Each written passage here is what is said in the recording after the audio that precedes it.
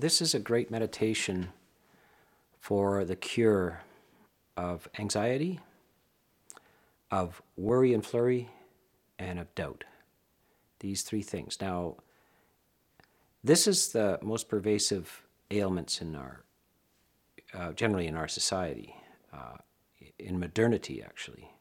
Anxiety being number one. So most people try to deal with anxiety by thinking through the things that they think are making them anxious. This is also the case for doubt. When you're in doubt, you can't figure things out, so you try harder, you start thinking about things. Worry and flurry, again, you're agitated, you can't sleep, you can't rest. What do? You try to think of a solution.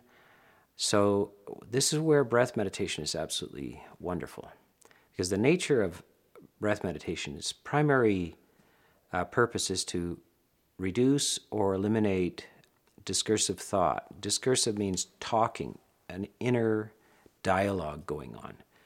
Now, this dialogue can be going on at very rapid paces and very disjunct type of thought, and the thought can be full of paranoid and distorted ideas. So notice, of course, that is generally advice through history is what's the first thing you do when in an emergency is calm down. But how do you calm down? Who knows how to calm down? You don't get taught this in school. They just tell you, calm down. No clue as to how you do this. So now this is the investment in breath meditation. Breath meditation, you practice a lot ahead of time. You don't have to wait until you're worried or anxious or in doubt. You need to practice. You need to put in hours and hours and hours. And with breath meditation, remember, it's virtually always done in the sitting posture.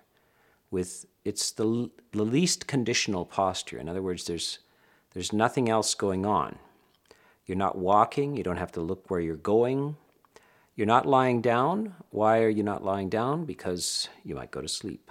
So sitting is the least conditional, and you should be sitting with your back straight and self-supported. And so this is the power posture which you're developing. You're developing a physical and psychological combination here and putting hours and hours and hours into this. And when you get results from this, and yet you simply have to persist until you get results. The results may not come in a day, in a week, in a month, even in a year. If it hasn't come in a year, you need to spend more time or longer durations of time. You should be, by this time, up to an hour in sitting. But you need to get to the point where you feel your mind is settling down. You're starting to get the benefits of this. What is some of the characteristics, objective characteristics that indicate that your mind is settling down? The best way of measuring is respirations per minute. When your non-discursive, fully conscious mind is working without this element of thinking and motion and so forth, your requirement for oxygen reduces. And so your respirations per minute will go down. You should learn to count the respirations per minute and just sit there with your eyes closed, start a clock and count to 30 exhalations. At the end of 30 exhalations, each one is a full respiration. Then look at your clock and find out how many minutes went by, and then evaluate. You should be at least below 4 breaths per minute.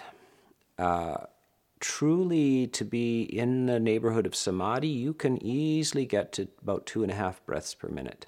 But this is an objective scientific measurement. By the way, at the time of the Buddha, they didn't have things like clocks and watches. They couldn't give you this advice, but they did tell you that breath will slow down. When it's slow, now your doubts, your anxiety, your worry and flurry has dissolved. And you're in a state of serenity. Stay there as long as you can.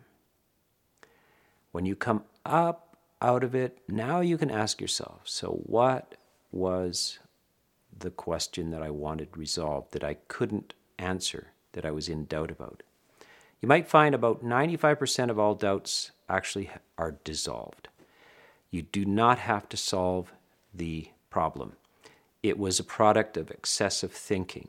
95% of your worries, your flurries, your doubts, and your anxiety is simply the activity of the mind, and no amount of discursive inquiry or thinking will achieve this.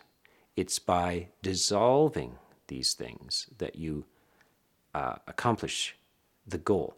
And this is one of the most beautiful, effective methods. That is breath meditation. But you do have to put in lots of hours into this until it works. And then you have to remember, when you're in the midst of anxiety, worry, and flurry, you have to remember not to pursue the endless production of even more problems and difficulties through the discursive activity. You have to say, now is the time to stop thinking. That's how I will solve this problem, by first dissolving. If there are problems remaining, you need then to consult another person, either through a book or in person, to help you solve your difficulties, your problems.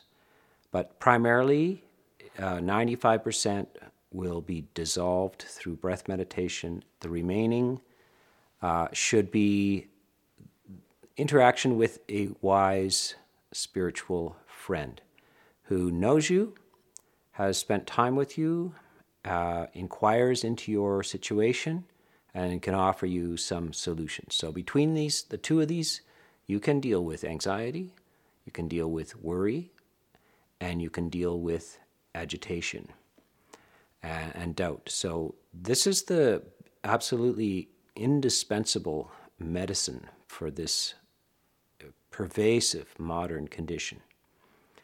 So that should be looked forward to in your practice of breath meditation.